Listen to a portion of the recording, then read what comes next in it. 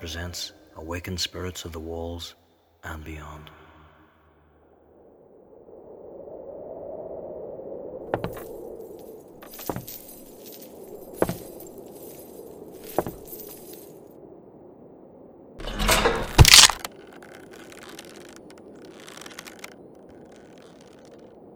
Another neck snapped. How many was that he had now pulled the lever on? 100? 1,000? He couldn't remember anymore. The last remnants of life squirmed out of the victim as they hung from Magazine Gate. The muscle memory made the executed man's legs kick out clumsily and desperate. He was now dead, although his brain didn't seem aware of it yet, as urine dripped down his leg. It was a sorry sight, and it never got easier to look at. The hangman could only pray he would at least have dignity in death when it came to him. He felt it everywhere he looked in the city, and he knew it was coming soon.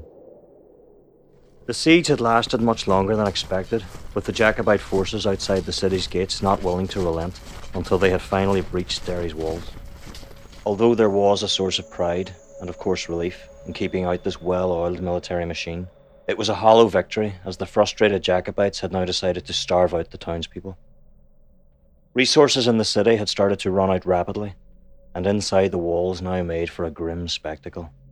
The rotting, emaciated corpses of the dead littered the streets, which then spread disease.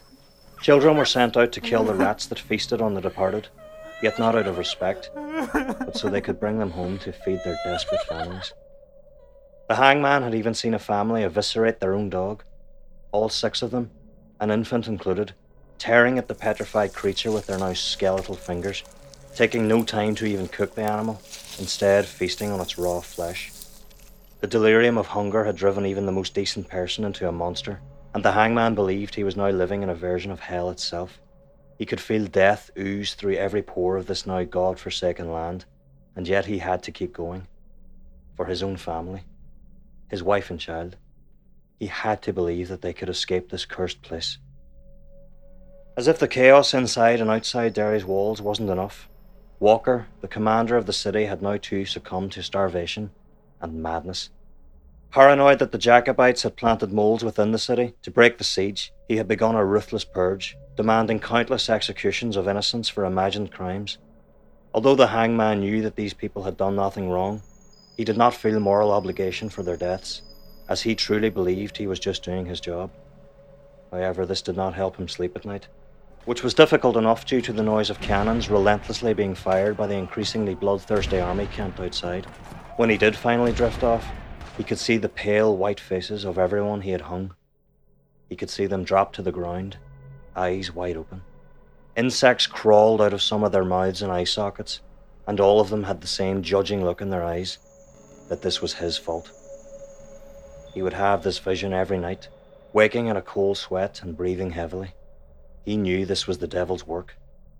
He knew he was taunting him, waiting for him. Woke in fright, the hangman would look out his bedroom window onto a nearby hill, and each night he could see eyes on them, pulsating and unnatural, staring right at him.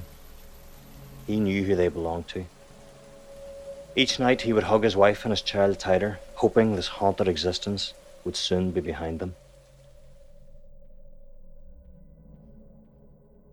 The hangman knew that he couldn't let these fever dreams stop his will to survive.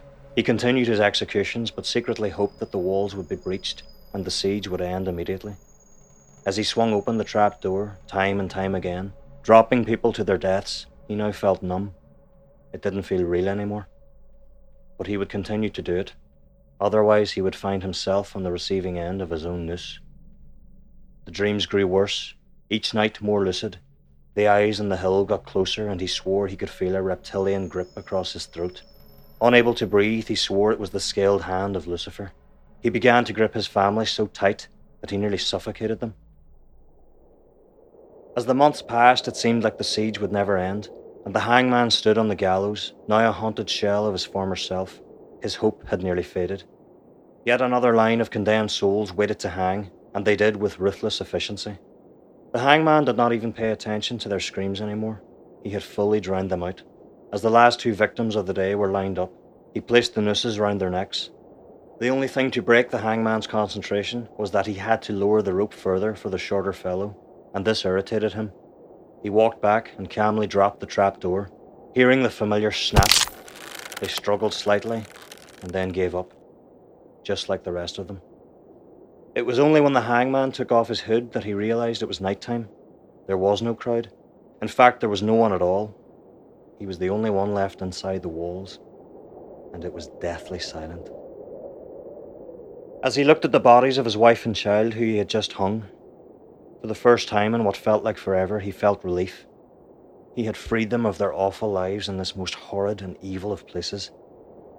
The rampaging army outside the gates could not get them now, and he was convinced they would now go to a better place and be protected by the love of God.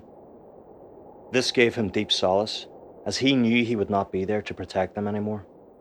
He was destined to go somewhere else. Each time he pulled that lever, he had lost a part of himself, his innocence, his soul. It was the devil's work, and he had a debt to pay to those ever-watching eyes on the hill. Indeed, it was those same eyes, pulsating and unnatural, that was the last thing he seen as he leapt from the gallows himself. And he then heard that familiar snap for the last time.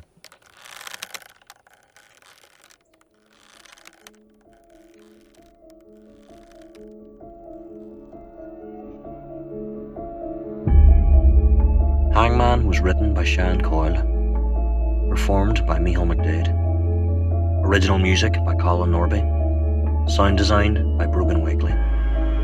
Thank you for listening to Awakened Spirits of the Walls and Beyond.